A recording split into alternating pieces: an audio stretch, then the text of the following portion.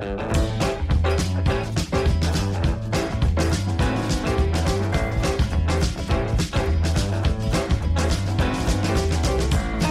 welcome to another episode of Papa Bear Hikes. Those of us who follow hiking or backpacking on social media will sometimes hear about people completing certain lists or working on lists or taking on hiking challenges and then you'll see pictures of their patches. And so today I want to talk a little bit about that. What is a hiking challenge? Well, they can come in two forms. Sometimes it could be a trail, maybe the Tahoe Rim Trail, Cranberry Lake 50 out here in New York, or it could be a group of peaks or fire towers in a particular geographic region that's being managed by an organization, a chamber of commerce. Some examples of that would be and maybe most famous is the Adirondack 46. Sorry if I slight you people up in New England, but pretty much everybody's heard of the Adirondack 46.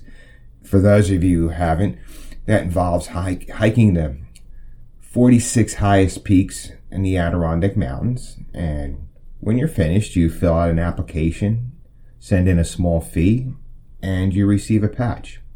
And they give you a number, and you're on a list with a lot of people who have accomplished that. When I say a lot, though, this isn't something that happened over the course of a couple of years. This goes back, I believe, to the 30s or 40s. So it's something that has a long history. Then there's smaller challenges. For example, I'll give you another example of that would be one I did this summer. It was a lot of fun. I did the Lake Placid 9. And it was 9 peaks around Lake Placid. And pretty much what that does is it encourages people to go there and support the economy. And that's a really good thing. So as hikers, sometimes we're seeing this as a challenge and we get our patches. And yes, I am admittingly a patch junkie. I love my patches. But when we go there, we're supporting the local businesses. Or at least we should be. And we're purchasing fuel for our cars for the ride home. Hopefully we're grabbing a bite to eat there. My friends and I usually like to get a meal and some beer. We like to seek out a craft brewery and have something to drink. So many times you're helping support the local community, or in the case of the Adirondack Club or the Green Mountain Club, Tahoe Rim Trail, you're helping to support the maintenance of that trail. You're helping to put money into that organization to keep it moving, so they can keep these trails hikeable, so they can maintain the lean-tos that we're able to enjoy and the campsites that are there for our leisure. I personally like taking on these challenges. And I use the word challenge in a very loose way. Maybe it's more of a list. I'm kind of a list guy, I guess. I like having something to work from I can look at.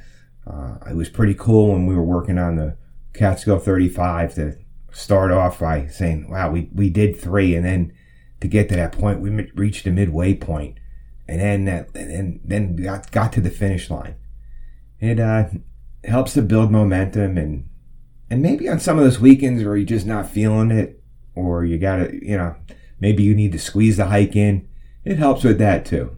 Not that it makes it work, but it keeps you helps to keep you driven. I know it does with me.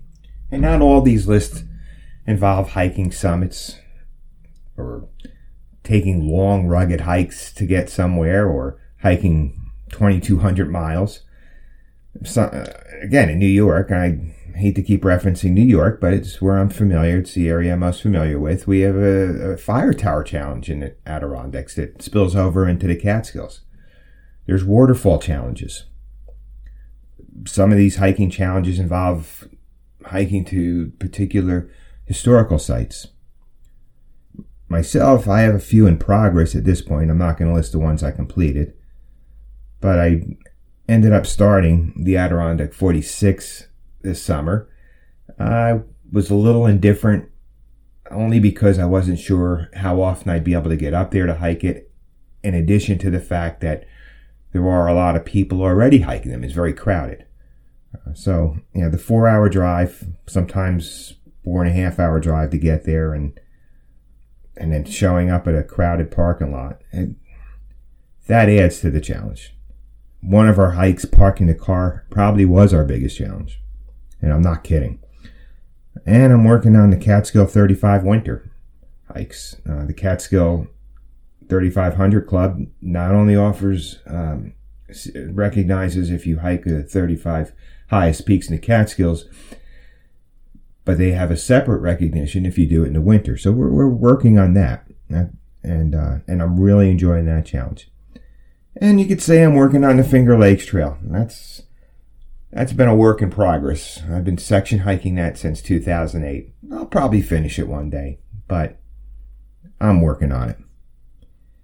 Well, I'd love for you to share any hiking challenges in your area, no matter how big or small they are, and so some of our listeners can hear about them and spread the word. Because as I said, they're usually for a good cause. They're usually to help promote commerce in that area, or they generate a very small amount of money to help some of these associations. If there's any exciting hiking challenges where you live, or that are on your bucket list, please share them with us. Be safe out there. Thanks for listening. If you like this podcast, please feel free to leave a review. If you found it helpful or useful or just entertaining, let us know. We can be contacted at papabearhikes@gmail.com, or check us out at papabearhikes01 on Instagram. Thanks for listening. Get outside and have a great day.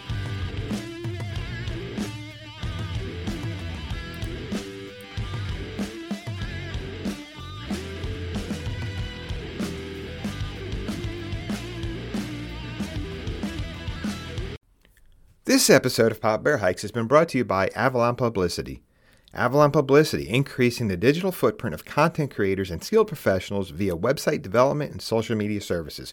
For more information about Avalon Publicity, go to their website, avalonbusiness.org. That's avalonbusiness.org.